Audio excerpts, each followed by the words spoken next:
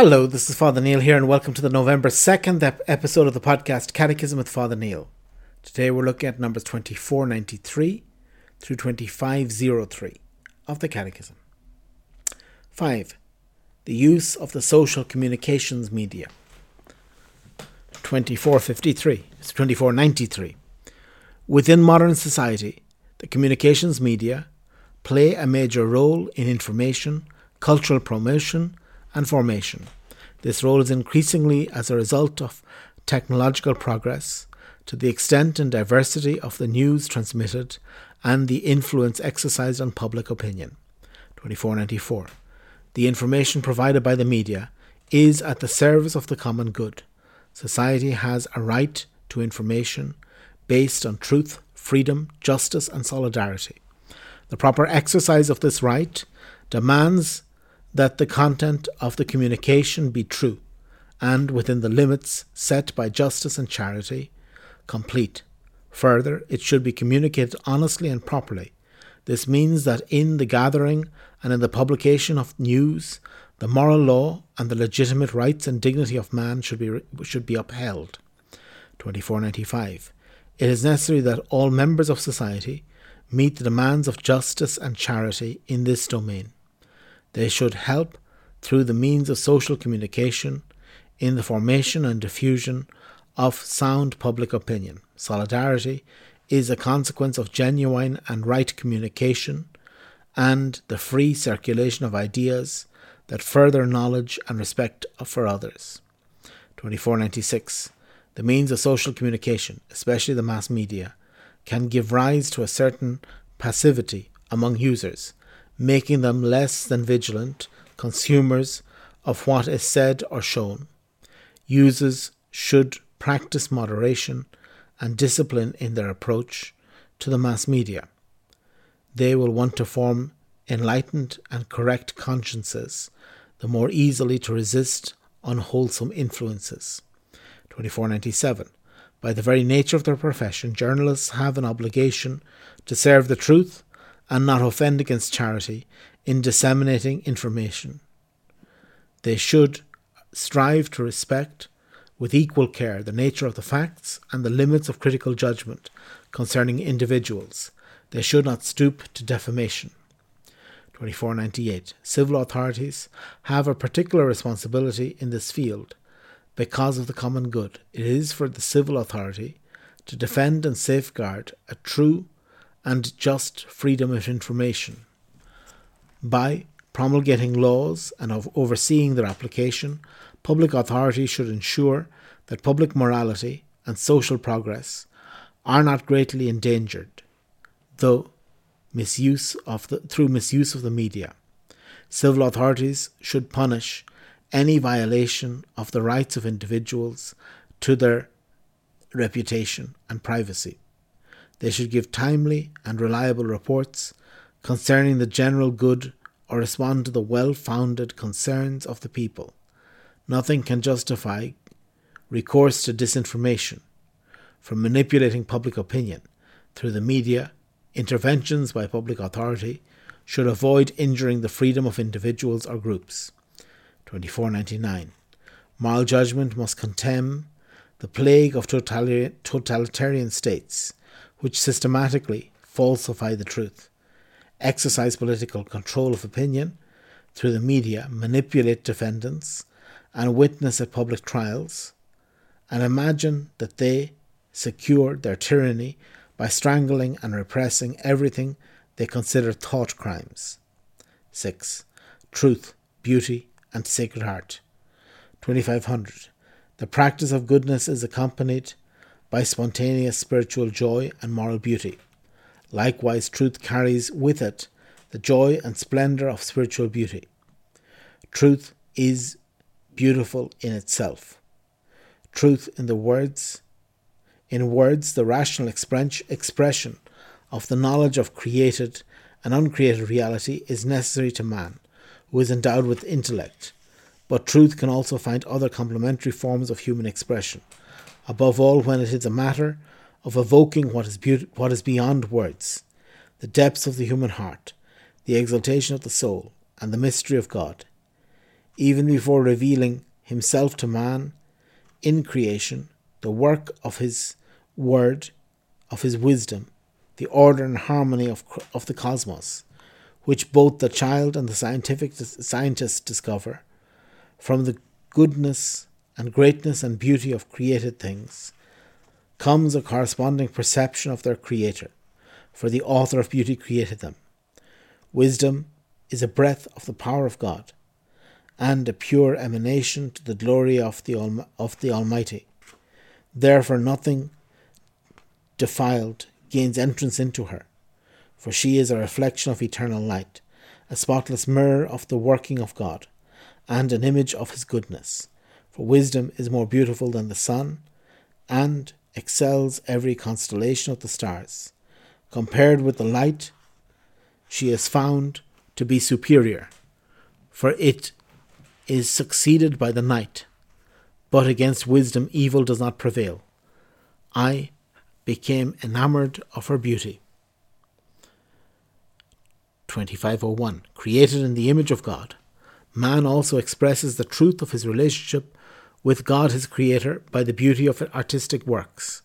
Indeed, art is a distinctive human form of expression, beyond the search for the necessities of life, which is common to all living creatures. Art is freely given in superabundance of the human person's being's inner riches, arising from talent given by the Creator and from man's own effort.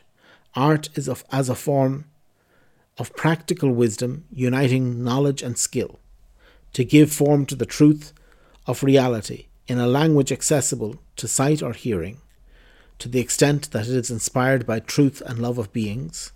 Art bears a certain likeness to God's activity in what he has created. Like any other human activity, art is not an absolute end in itself, but is ordered to and ennobled by the ultimate end of man.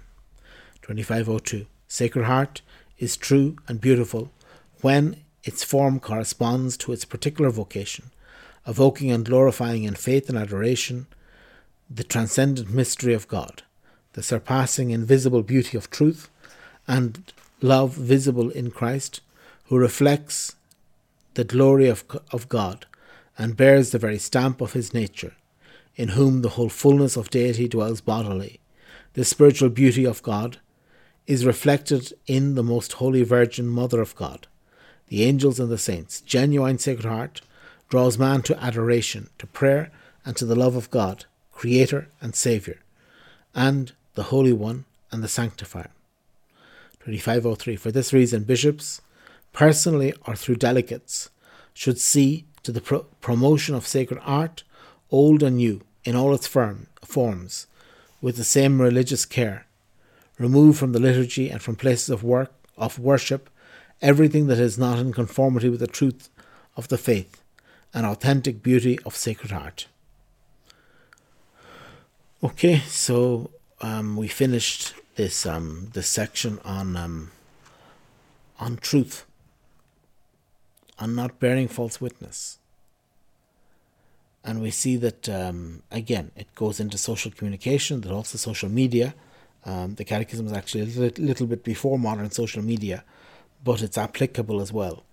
That all of our use of the media has to respect the truth, and that we can't use the truth even to beat somebody up.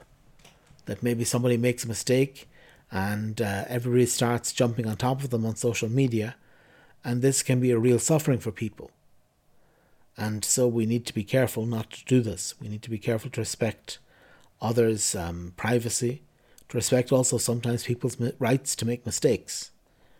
And so this is the this idea of the truth, and truth needs to be protected. Protected in the media. There need to be standards. There needs to be a certain amount of editing that goes on. The government has to give permission to print, permission to broadcast an opinion, and to help check that this broadcast, this opinion that's given, is a valid one, that is coming from a valid person. And then finally this section on beauty and Sacred Heart, which are linked very closely to truth. If we have truth in words and ideas, then naturally the truth of poetry, the truth of literature, and really the truth of everything else becomes obvious for us. So this beauty, we need beauty. Beauty in our churches, beauty in our world, true beauty, true art. Art is one of the important things that humanity does. And to see that there's all types of art, and the church wants to appreciate all of them. Both the modern art to help modern art to meet its to fulfill its mission, which in part is to decorate churches, to produce works of art that can help people in their devotion, and so to really to value art, to value beauty, not even to say, well, anything new is terrible. No, we need to value each artist, and more importantly, each work of art in and of themselves. But always in the Christian tradition, there's been a great promotion of art, that many of the most important works of Western art were created in church contexts where people paid the artist to do something beautiful. And so just to remind us today that this is also valid for our own times, that we ought to look for what is beautiful ourselves as well, and to help our churches to become beautiful. So very well, so I'll just finish up with the in brief section. 25:04, you shall not bear false witness against your neighbour. Christ's disciples have put on the new man, created after the likeness of God in true righteousness and holiness. 25:05, truth or truthfulness is the virtue which consists in showing oneself true in deeds and truthful in words, and guarding against duplicity, dissimulation, and hypocrisy. 25:06, the Christian is not to be ashamed of testifying to our Lord. In deed and word, martyrdom is a supreme witness given to the truth of the faith. 25:07, respect for the reputation and honour of a person forbids all detraction and calumny in word or attitude. 25:08, lying consists in saying what is false with the intention of deceiving one's neighbour. 25:09, an offence committed against the truth requires reparation. 25:10, the golden rule helps one discern in concrete situations whether or not it would be appropriate to reveal the truth to someone who asks for it. 25:11, the sacramental seal is inviolable. Professional secrets must be kept. Confidences prejudicial to another are not to be divulged. 25:12, society has a right to information based on truth, freedom, and justice. One should practice moderation and discipline in the use of the social communications media.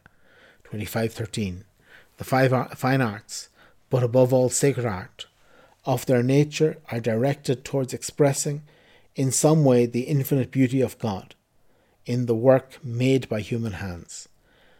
Their dedication to the increase of God's praise and His glory is more complete, the more exclusively they are devoted to turning men's minds devoutly towards God. Okay, very well. So tomorrow we'll continue, and tomorrow we're going to look at Numbers 25:14 through 25:19. God bless.